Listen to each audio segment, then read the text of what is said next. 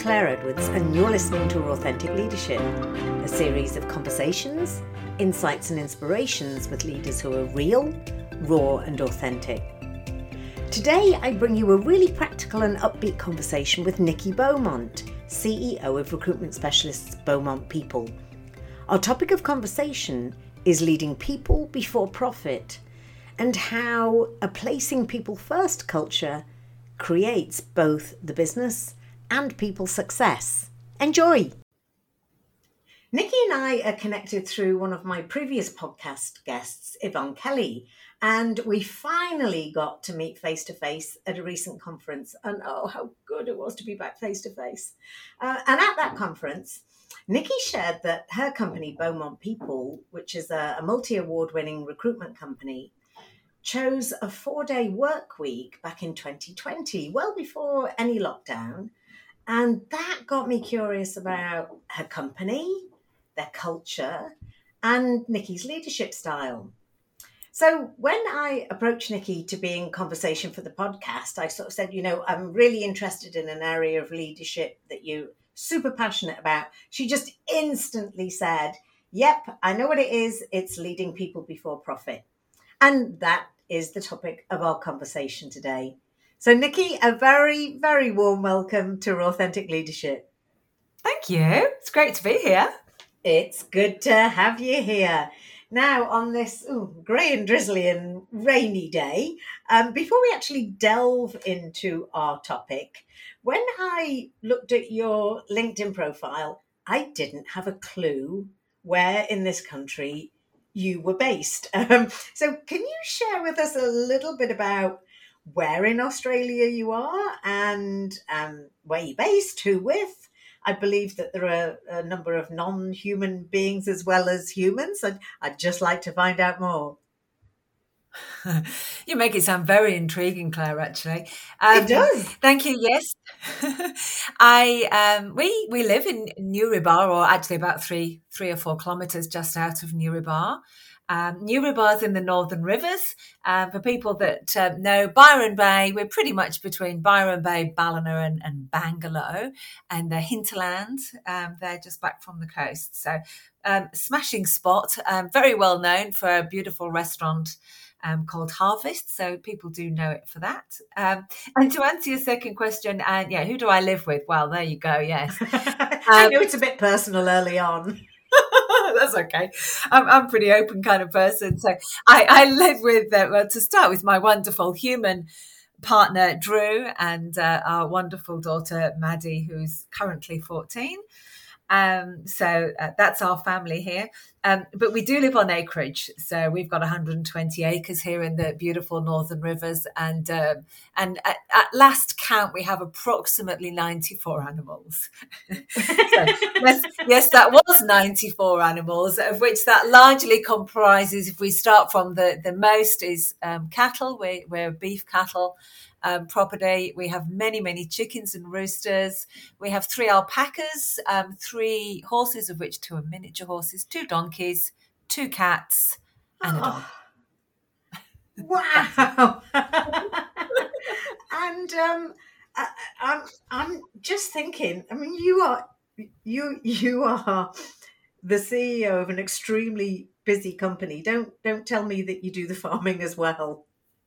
I don't. I actually like to, and when I get the chance to be out there doing what I can, I love to. And winter is a favourite time for me, Claire, because in winter we have log fires and we need to go out on the weekend and get the chainsaws out and chop up, falling down trees to help clear the land. And it's one of my favourite things. And for our wedding anniversary, we're not married, but we do celebrate an anniversary. Yeah. And just last year, I got a chainsaw as my gift, which really made me happy. But I don't generally work on the farm as often as I would love to. I do feed all the animals every morning, if I can, and walk the dog. But no, one day when I'm retired, I'll be able to spend more time on the farm. Yes. How wonderful! And it sounds like you really are an early adopter, because you got in with the tree change before everybody else, and you got in with the 4-day work week before everyone else. But we'll come back to that in a little bit, because I'd like to sort of go back a little bit into, I know that your background has been in recruitment, and you were with one of the largest recruitment companies in the world before you started Beaumont People. So what I'm thinking about is when you decided to create your organization, from your experience with, can we name them, or should we just say the large recruitment company? Look, I think it's fair to remember. I have a lot of respect for them. I work for Adecco and Manpower. Although Alfred Marks, as it was back in the day before Alfred Marks became Adecco, that's a name that some people would go, "Oh my gosh, Alfred Marks." I've just done that. I'd forgotten about Alfred Marks. Yeah. Oh my goodness! So with all that experience, and you're creating your own organization, what were some of the conscious decisions you made? What did you say, okay, this is an absolute must. I'm definitely taking that with me, or this didn't work so well for me. What did you decide to do differently, and why? Look, it's a great question, and I think that was actually one of my key reasons for wanting to start my own recruitment business. Was I actually wanted to do some things differently. And look, all respect to the companies that I worked for back in the day. We're talking about, like the 90s, the 80s and 90s even. So it was a long time ago, and things have changed a lot. And I certainly learned a lot, and I would not be who I am or where I am today if it wasn't for that experience that I had, with both organizations. I loved working for them both at the time. But there were certain things that, did frustrate me. I wanted to do differently. And I vowed that I would do these things differently when eventually I had my own recruitment business, which, just to give you some context, I always knew I would have my own business. I am a born entrepreneur, and I have been since a small child. And over a glass of wine, I can share with you the kind of stories that my parents love to share of me as a child entrepreneur and some of the things I got up to. But, we probably don't have time for that. But I was always going to start my own recruitment business at some point, regardless of how much I loved or didn't love some of the things that happened in those bigger organizations. But the things that I did choose to do differently, and in hindsight, they're big organizations, and I still now go, how do you run and manage some of those big organizations? It's enough of a job running mine, and mine's quite small in the grand scheme of things.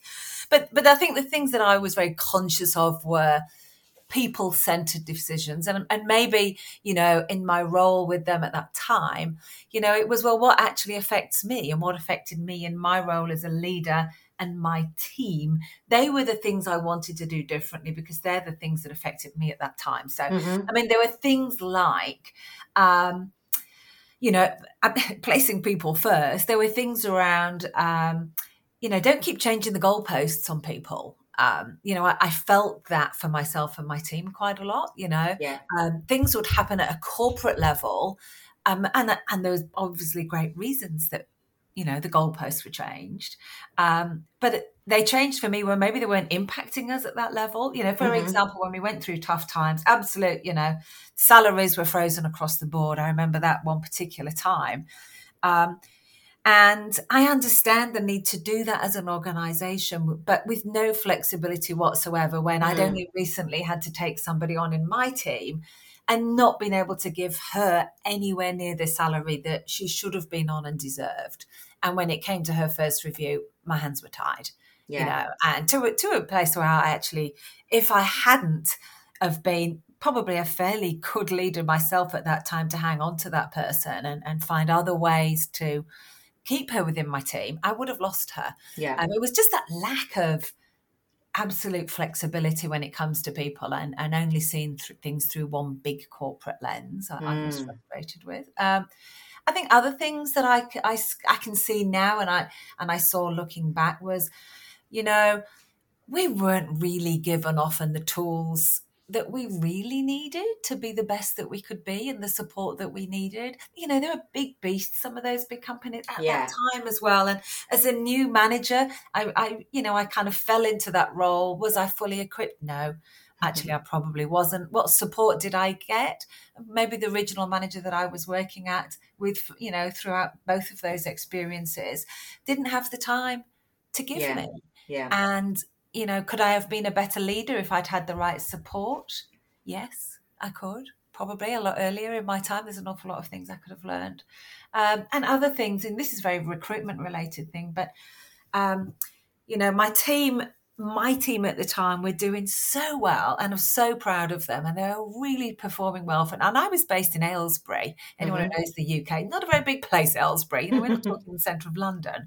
But we were doing well, and, one of the most profitable branches around. We really were. But things like caps were put on people's earning potential. And I was like, why would you do that? Why would you do that to people? They're doing so well. What are you trying to say? Okay, you've been successful up to that point. Don't be any more successful, because we're not going to pay you for it if you are. Yeah. So there were things like that I took from that experience at that time and went, okay, and these are things that I want to take with me. And I made a decision at the very beginning of starting Beaumont, which was in 2001, to have a bonus policy, a commission policy that I would never change to the detriment of the people. So I would only ever change it to make it better.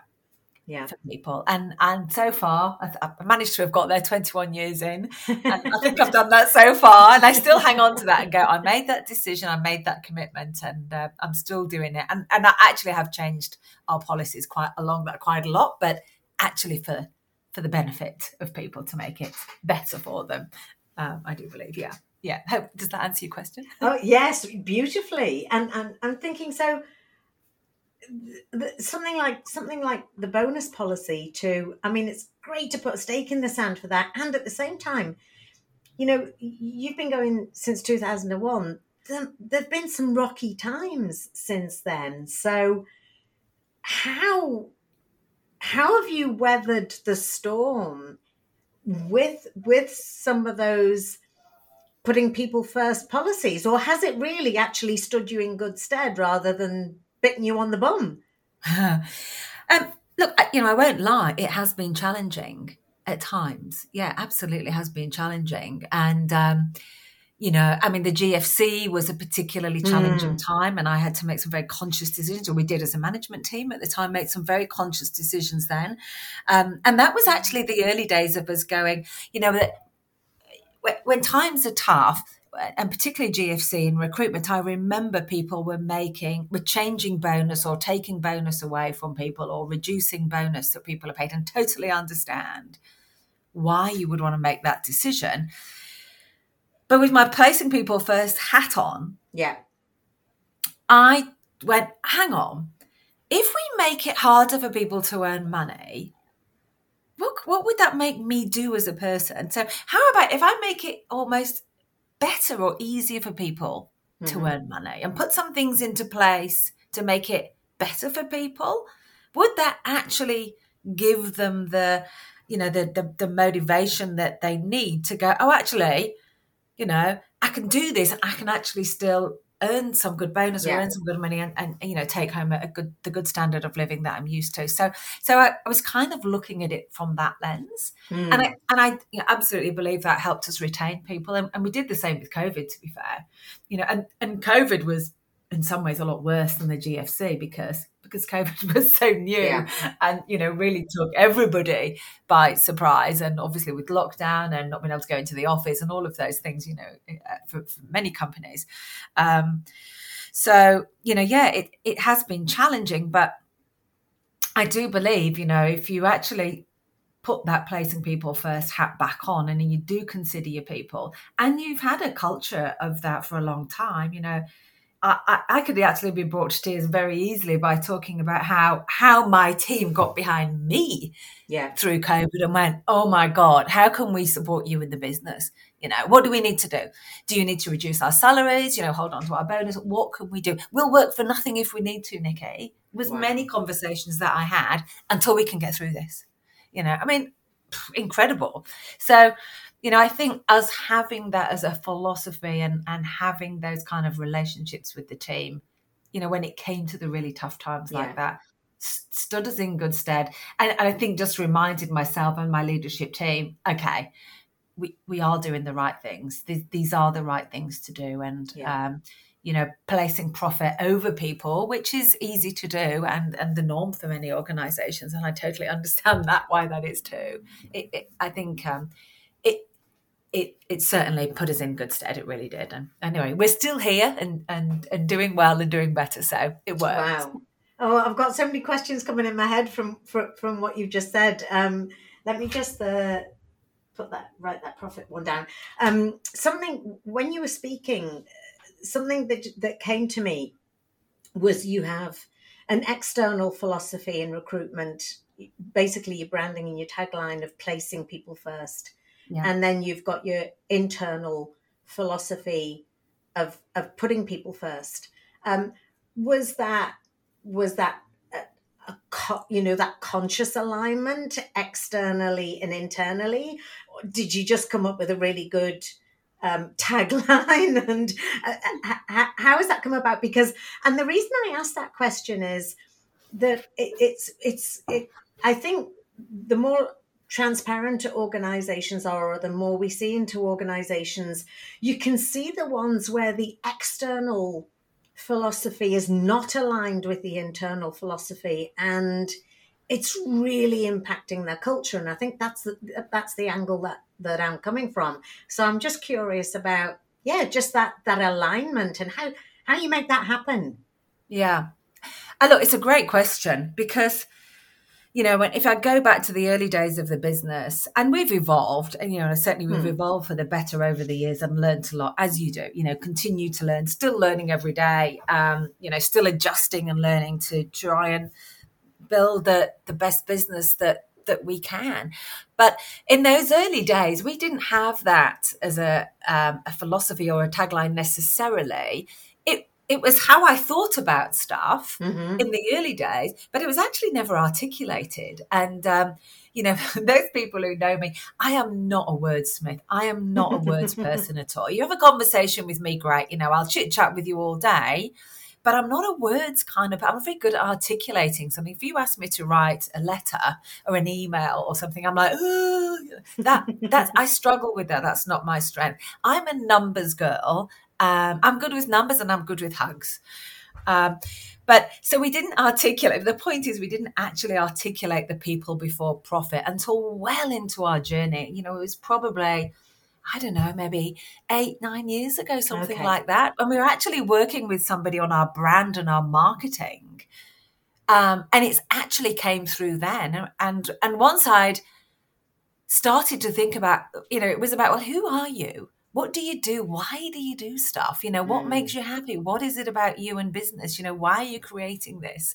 So it was through all those conversations that it actually came to light, those 3 words, placing people first, really. It was people before profit initially, but we changed it to placing people first because having the profit in that made it be more about the profit. It kind of put too much. I hear you. Yeah. There's too much on the profit word. So placing people first. And then as the more we thought about it and talked about how we liked it, it was like, well, that absolutely applies for us as an organization, internally and externally. And it's got to start internally, surely. Yeah. We were already doing that because that was the conversation. We were already doing it internally. But of course, it's our outward facing philosophy as well, of course. And it always has been too, really. So it's actually interesting how it actually came about. It wasn't we sat hard and tried to work out something that sounded funky and groovy and would attract people to us. It was really just finding a way to articulate who we already were and what we were about and what we were doing. Yes. And as I say, I'm not a words person, so I struggle with those things. Wow. Yeah, I'm so glad we've already gone off the beaten track of any questions that I put to you in advance. But I'm so glad that we are, because something else that you just said has got me thinking as well. You said, I'm a numbers person and I'm a hugs person. And this sort of, it took me back to, and if I can share a little story from my management career, as when we were doing, Myers-Briggs type indicators. So we were doing sort of, personality profiling. And I was in a team of 10, and all of my other peers had an extreme preference for numbers, logic, rationale. And they used to call me Mother Teresa because I was at the other end of the continuum. And I remember the facilitator saying, you absolutely need that balance. And I loved what you said about, you can coin that numbers and hugs, and how you balance that. Because the business has to survive, the business has to thrive. And in order to thrive, it needs to make money. And you've got to love your people. And I'd love to just unpack that a little bit more about, is that, how has that been for you? Is it really easy? Is it challenging? Is it personality based? Just talk to me. Oh dear. Well, I suppose one of the things is, whenever I've had psych testing done with me, is they go, I do actually have a bit of everything in my personality, in my strengths. I'm a fairly even. I've got good this, good that, good that, and the other. And I say that I'm not a words person, but many people will go, actually, you're not too bad at all, Nicky. You're beating yourself up there. But when I think about myself now and who I am well known in the organisation for being a numbers person. I am a logical thinker. I'm an ideas person. I'm the innovator. I'm the inspiration person. I'm the person who annoys the crap out of my executive team because they've got one too many ideas on a daily basis. I will let you know. They love them, but they hate them because they're the ones who've got to implement them. Yes, I am that person, and I do use the numbers to help me make my decisions, to help me even make my people-centered decisions. I do use the numbers too, so I do need to have a balance of both. And I love the numbers. I could spend all day happily in a spreadsheet. It's one of my favourite things to do. I get really excited when it's budget time. I'm so glad we're all so different. I do. I love it. But I absolutely am a people person, and I love people. And I'm actually not probably the best recruiter out there, because that could be because I actually think everybody's wonderful, and I think everybody deserves an opportunity, and everybody deserves a fantastic role, and meaningful work has become our more recent mission in terms of what we're trying to do in the world of work and the world of recruitment, because I see the best in everybody and I see the good in everybody, and I really want everybody to succeed. And I do find that, even when people are actually not performing that well and they don't really want to perform that well, they've lost their mojo on something. Yeah. I'm trying to support them to get them there, when there's sometimes people are like, actually, no, it's time for me to go. And I need to do something else now, because I don't know if this is really for me, and I'm still trying to give them a leg up and help them, because I just really love people and believe in everybody. And I see the real people in all of the people that work for me. And I'm an absolute hugger. That is so true, and I'm trying really, really hard with COVID, hasn't it, really? Oh, yes. And I did that yesterday. I went into the Byron office here, and I laugh because as soon as I walk in, the team all, jump up. Oh, hi, they see me every week, and they all still come up and give me a big hug every week. And it's so lovely. I mean, how lovely is that? But I have to be conscious because, of course, not everybody loves hugs. Wonderful. Thank you. And again, just picking up on something that you said there, that I'd love to hear more about is around meaningful work. And I suppose starting off really with it, in your business as recruitment, how are you, what's the word I'm trying to look for?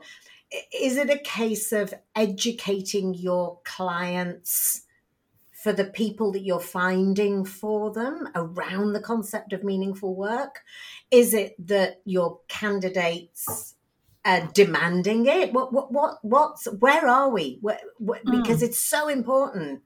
It is, yeah. And actually, look, it's both, Claire. It's both. And, that, again, this is one of those things that came up, I don't know, maybe 4 or 5 years ago.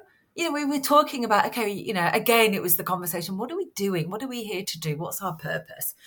what's our strategy? Where's our value? We were just sort of rethinking through all of those things as part of our strategy. And I now remember the conversation, and there's so many things in there, but I was like, you know what, we really do exist to help people find meaningful work. And we also exist to help organizations find people and give them meaningful work. And it started with that. And that sparked something with everybody and went, oh my gosh, that is really what it is. This isn't about placing people in a job or just finding a candidate. There's so much more than that. And what we do, we really do feel that as a recruitment business, we try and do it differently. We try and do it with meaning. We make sure that it's with the right values of, we want to place candidates in the right role for them, the role that does give them meaningful work, and whatever meaningful work might mean to them, it's different for everybody. Exactly. And so it's identifying those things and matching that up with the right organizations, and not placing them in a job just because, they think they should go to the next stage of their career. So, for us as a business, I've always said we need to be more than just place people in a job. We need to be listening. We need to be asking them the right questions so we can really understand, what they've learned so far in their career and where they're going and what's going to make them really happy rather than just another job. Yeah. So that's where that came from. But of course, soon the realization is that you can't just do that by talking to the candidates, and I do feel it's our role to inspire the businesses that we work with and we aspire to working with. So we're still on that journey. We're still on that journey as to all of the different things that we can do and want to do to really support this meaningful work initiative across clients and organizations. So there's an awful lot of exciting things that are coming in the next 12 months, which I won't go into. But yeah, it's really important stuff. And we do have an app that's on the website, so it's free. I'm not spruiking our business here. Go in if anybody wants to know a little bit more about themselves personally and their desire for meaningful work. There's an app on our website. You can do a survey and it gives you a really fantastic report. It's from me, it goes back to, how do you help people and how do you place people first before profits, and how do you, what can we do to really support that and make a big difference? Because, we as a recruitment business, the best things in the world are when people come back to us and go, thanks, you've made the world of difference to me. This has been life-changing. And people do regularly, when you pick the phone up to offer somebody a job and they burst into tears and go, oh my God, I can't believe it. Thank you so much. That's what makes our job. Yeah. That's the important stuff. And meaningful work is really our way of articulating that, I suppose. And I'm thinking, so picking up on what you said about meaningful work means different things to different people. So if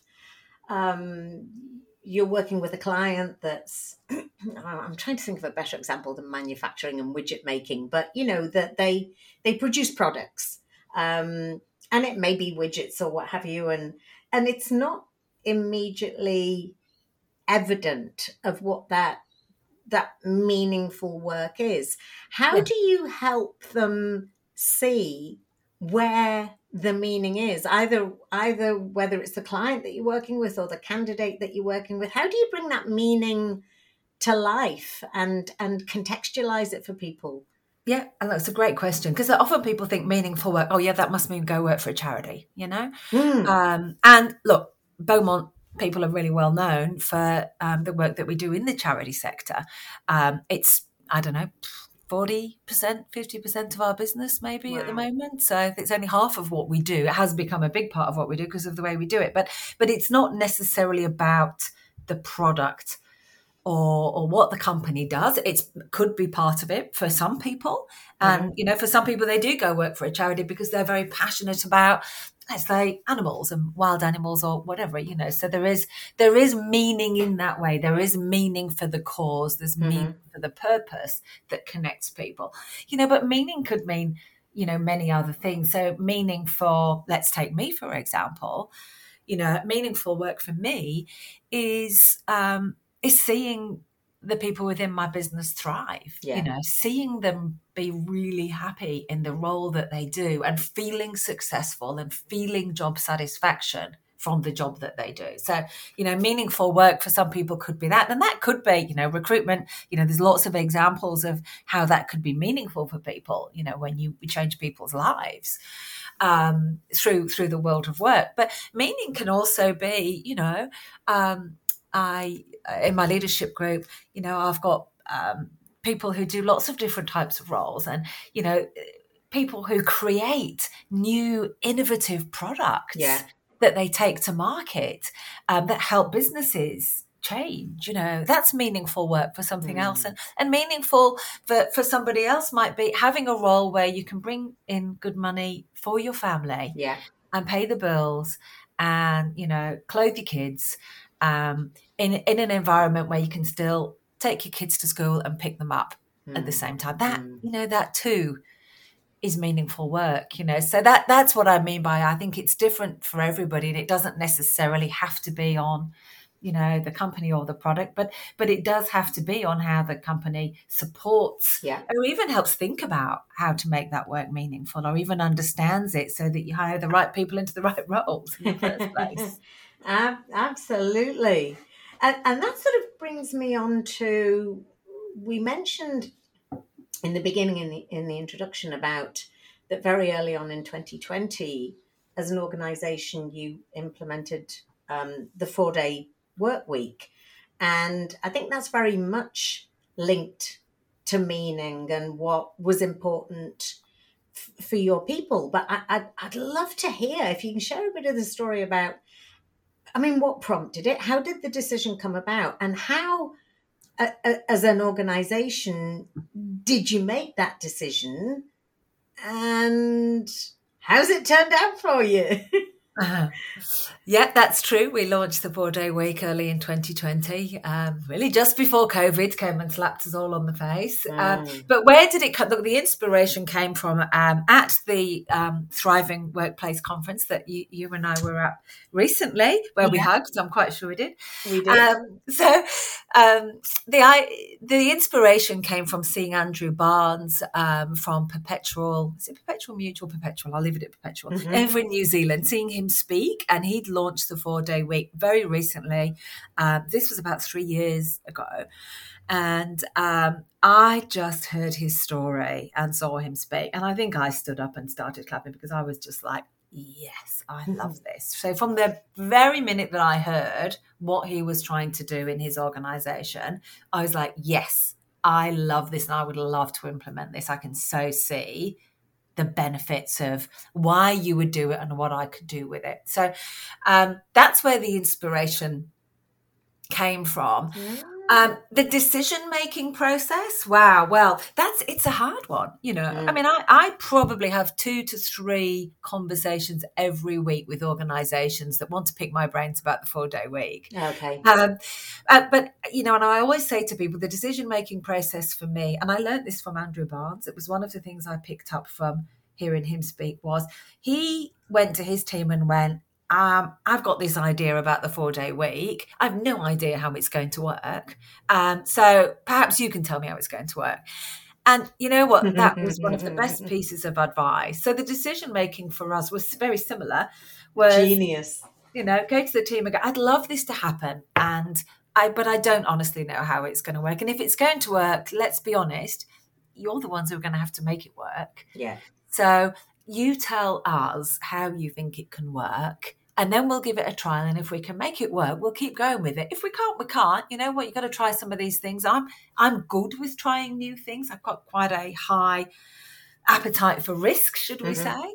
Not everybody is. There are many people who don't feel like that. And I've certainly got some in my business. That's okay. You need to have everybody to make things work. But really, we utilize the whole team to go, you tell us how it will work. So that's where the decision process came in, absolutely making it inclusive. And I'm a firm believer in that anyway. That in itself has taught me many things in my organization over the years. And when you say inclusive, are you talking the whole company sitting down together, or you had a focus group, or? Yes, initially we had the whole company sit down together and we broke them into groups and went, why won't this work? What do we need to consider? Why will it work? What's the benefits, etc.? What's the downside? So we did that as a whole company initially. And then we actually said to people after, okay, who wants to be in a focus group? And so we allowed the focus group from there, and then we got teams to support it. So it did take us 6 months before we implemented, because I'm the leader that goes, that's a great idea. Should we do it tomorrow? But luckily, I have other very good leaders in my business that go, there's a few things we might need to think about, Nikki, before we implement that, hey? So we just slow down a little bit. And so it did take us 6 months to implement it. And also we had Christmas in the middle, and Christmas is always a funny time when, lots of people take leave, and we didn't feel confident to actually start it when we'd actually got half the people out of the business on leave anyway. So we started it in February of 2020. Yeah. Wow. Yeah, we did. And again, so I'm throwing you so many curveball questions today. Any other ideas, innovations, or strategies that are shareable that your people have come up with, either to make work more meaningful or to improve? I'd hate the word work-life balance, but their quality of life. Anything you can share? I think before the year before we did the 4-day week, we did the gender neutral parental leave scheme. So that was, this is nearly 4 years ago now. Wow. So to pull off a fully gender neutral, no primary carer, secondary carer, paid parental leave scheme was quite a feat. It's something I've been wanting to do for years. I am an early adopter. I am an ideas person, as I said. So for years I've been going, we need to do this. I just don't know how, I don't know how this is going to work. And in an organization with, let's be honest, 90% female participation. There's a fair argument for saying, much as we are an organisation of placing people first, we do have to be careful not to, to create policies that's going to make us bankrupt in the first 2 years. So it was something I'd wanted to do for years, and it took me a long time to work out how to do it. And that's where, luckily, it came back down to me being a figures brain and a spreadsheet, as well as being quite an inquisitive person, to go, okay, how can we make it work? Here we go. Finally found a solution to make it work. And then, look, let's be honest, when you've only got 10% of your workforce being of male gender, it did make it a little bit easier to make it gender neutral. That's continuing to change. And we've already had one person in the business take parental leave, who was the father. So that's wonderful, and that makes me happy. So that's one of the things that we've done. Yeah. Great. So what is it about your culture that makes this work? Because there are so many organizations out there that are either have implemented things like this or are thinking about implementing things like this, and it's either fallen over or they're coming up against so many barriers. Tell us more about what makes it work for you in your culture, Nikki. Yeah, it's a good question. And, I think our culture has evolved a lot over the years and continues to evolve for the better, which is great. I do believe in a continually evolving culture. And, when I think about that, the 4-day week does work for us for the most part. Don't get me wrong. Sometimes it can be frustrating when you're trying to get people together, and trying to choose a day that works for everybody, particularly when you've got so many people on, so many flexible arrangements these days, and part-time and 4-day week and all sorts. So, but yeah, on the whole, yes, it does work. The things that we do genuinely well is, I think we support each other as human beings well, as teams, as a whole company. I think our care and love for each other is really very good as an organisation. So collaboration, working together, genuine understanding of the struggle to balance our busy lives is at the heart of who we are and what we do. We've definitely have to have a culture of personal accountability and responsibility. As leaders in the business, we absolutely need to have a culture of trust. And COVID has taught us that massively, which is wonderful. We have to trust that our people are doing what they should be doing. And hold on, someone's just looking at me through the window. Sorry. And then my dog goes. I'm not going to edit this out. This is this is what I love about Rawthentic. I'm just going to have to wave goodbye to that person. They're looking at me through the window. My dog's going off. So look, trust is a really important thing. And collaboration is, again, as I said, I think is key, because you can only make things like the 4-day week work if you all work together. Yeah. You can't have a culture of going, if you're going to have a day off, how's that going to impact me? It's got to be, we work together, we pull together here as a team. This is how we work. I think hopefully that answers the question. And I suppose that's where, in a way, going back to the numbers, that if you're super clear on what the outcomes are, and if people are delivering to those outcomes, then how they go about it is to some degree up to them. Absolutely spot on, Claire. Yes. Sort of implementing the 4-day week was one of the things that actually made us stop and think and evaluate what are we actually measuring people on, and measuring people on outcomes and measuring people on productivity rather than hours that they're in the office or hours that they're working or online or whatever is key. Yeah. It is absolutely key to making that work. And it's something it's been a philosophy of mine for years. I don't care what hours people work. I care about the outcomes. And when people talk about implementing the 4-day week, I think one of your biggest struggles to implement it is determining what are measurable outcomes. Yeah. And what is measurable productivity across all sorts of different roles. That's actually sometimes one of the most challenging things. And at the beginning of launching the 4-day week, we were really quite strict about that, and we measured it really closely.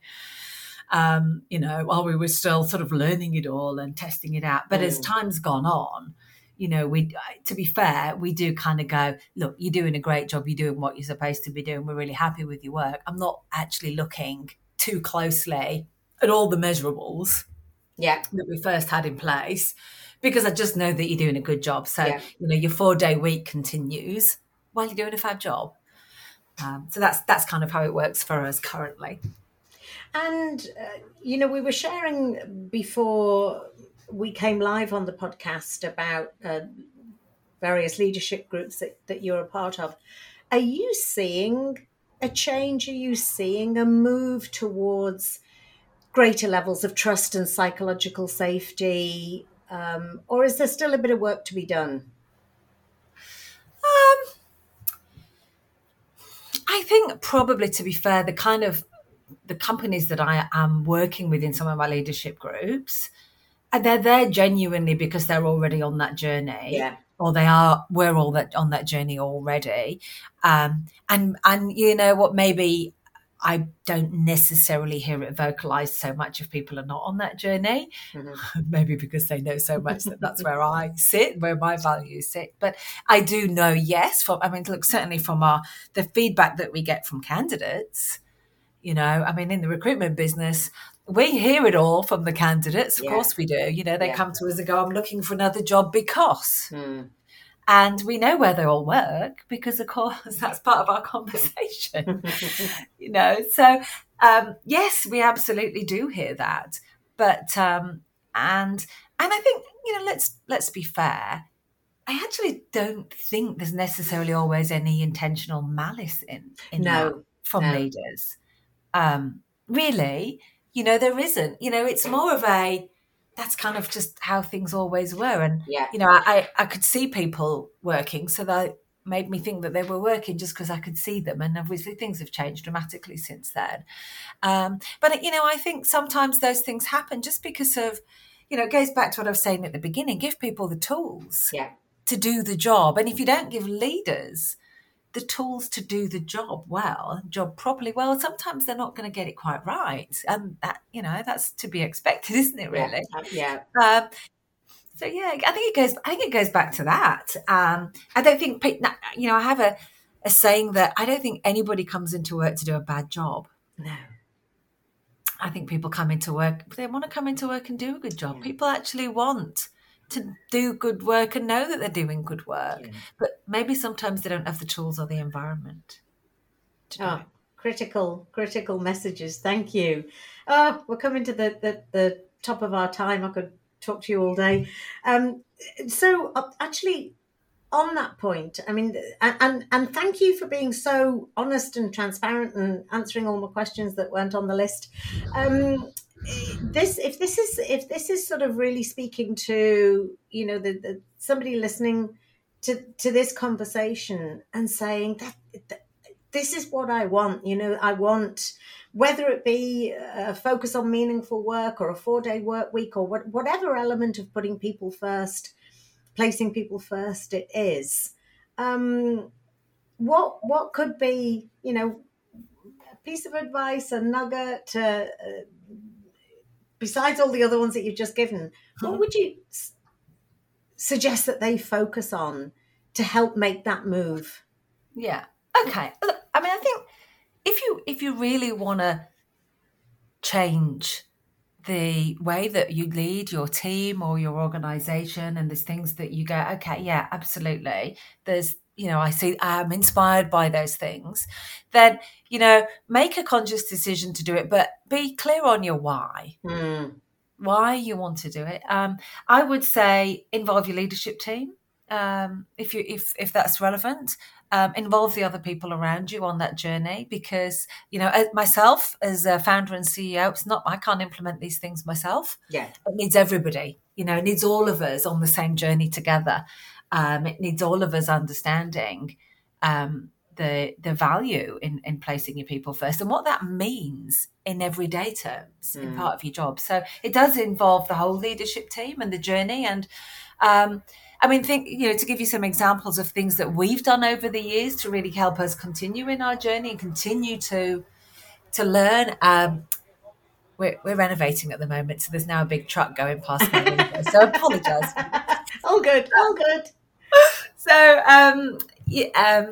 so what I was saying, some of the things that we've done to learn is, be part of leadership groups. I run a leadership group up here in the Northern Rivers called Leaders for Impact. So, having a group of peers that you can learn from and share with is always good in any leadership journey, whether it be placing people first or anything that you're doing. So be part of a leadership group, maybe get a mentor. Learn and research. There's lots of books. There's a book called The 4-Day Week. There's lots of books about culture. And in fact, I've had 2 books that we've been featured in over the past 6 months, actually, really. 3 books are all up now, which is very exciting. You've got to send me the details and I'll put them on the show notes. Okay, I will. So, there's some great books. I will be honest, I'm actually not a great business book reader. But there are some great things out there, obviously, as well as podcasts. One of the other great things we did, I think it must be about 3 or 4 years ago, was we aspired to be one of the best places to work or great places to work. And, it never been even a thought or a consideration.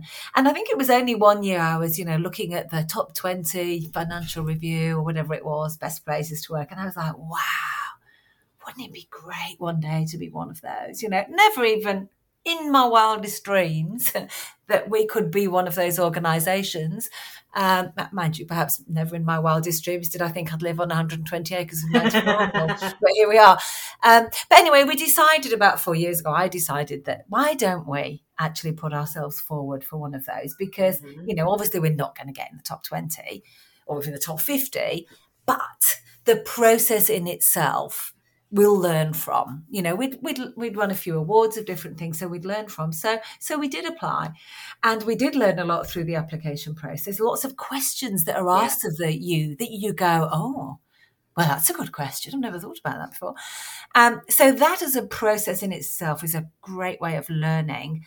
And, you know, lo and behold, that first year that we applied, we actually did get to be number 9, which was completely unexpected and incredible. And I think I was on a high for about 6 weeks. Oh, my goodness. I finally came down. And then last year, we applied again, even though the conversation was, we'll never get better than number 9. I mean, come on, you know, like, that's it. Let's just not apply again and leave it at that. And I'm like, no. We've got to apply because, you know, we can still learn from this. You know, the process is good. There's all those questions, etc. And we came second in one category and joint first in another. Blooming heck. I know. And I still go, well, little old us. We did that. Wow. You know, you'll never be first. I know. So, yeah, I know. But that in itself is actually a great learning. Yes. It really is a great learning. And I'm very proud of what we achieved there. And we've still got heaps to achieve. You know, yeah, we've done some great stuff. We have still got so much to do and so much to learn, Claire. You wouldn't believe. Well, that's what I hear in my brain. And that's what I can hear in your voice, Nikki. Oh my goodness. Thank you so much. There's so many rich elements in this. And I loved that finishing off with the best place to work, because as you say, the process, those questions, to go really deep down and honest in each of those questions and say, oh, right, to what extent do we or don't we do that? And the leadership groups, I couldn't agree more. So finally, how can people connect with you? Is it okay for me to pop your LinkedIn details on the show notes and your website where people can do the Meaningful Work questionnaire? Yep, you can share all of those. So obviously go on our website, definitely connect with myself on LinkedIn. The Beaumont people do lots of wonderful things to support. So, you know, through the Beaumont people LinkedIn, through the website, you'll find there's heaps of support and resources and things like that are just value adds that we're happy to give away. You know, so there's stuff there. But yeah, by all means, as I say, I speak to people regularly about things like this. So, you know, I'm very happy. I'm very much of a sharer, and, you know, I love to inspire other people to be the best leaders that they can be, and, you know, support people in their journey just as people have supported me in my journey over the years. And we didn't even get to the amazing partnering that you're doing with charities. I think you're going to have to come back and we'll do podcast number 2. Well, yes, actually, because we may well have a very big announcement on that coming up very shortly. Wonderful. Okay, well, we'll keep people in suspenders, as we used to say in the UK. Nikki, thank you so much. It's been an absolute pleasure. And I'm sure you've probably got to rush off now and do 1,001 things. So go well, stay safe, and all the very best. All right. Thanks so much, Claire. It's been really lovely chatting to you, and I look forward to seeing you soon. Thanks for listening, and we hope that this conversation provided the insights and inspiration that you were looking for. Did you know that Raw Authentic Leadership is currently ranking 8th in the top 25 Australian leadership podcasts? You can help us get to number 1 by heading over to Apple iTunes and doing 3 quick things: subscribing, giving us a positive rating, and writing a short review. This is the most effective way for us to get the key messages around 21st century leadership out into the business community. And before you go, if you or your people are needing to boost their resilience muscle and master thriving in change, then please head over to the Brain Smart website and take a look at our Dealing with Change and Building Resilience program. The website is brain-smart.com. Go well, stay safe, and keep listening and learning.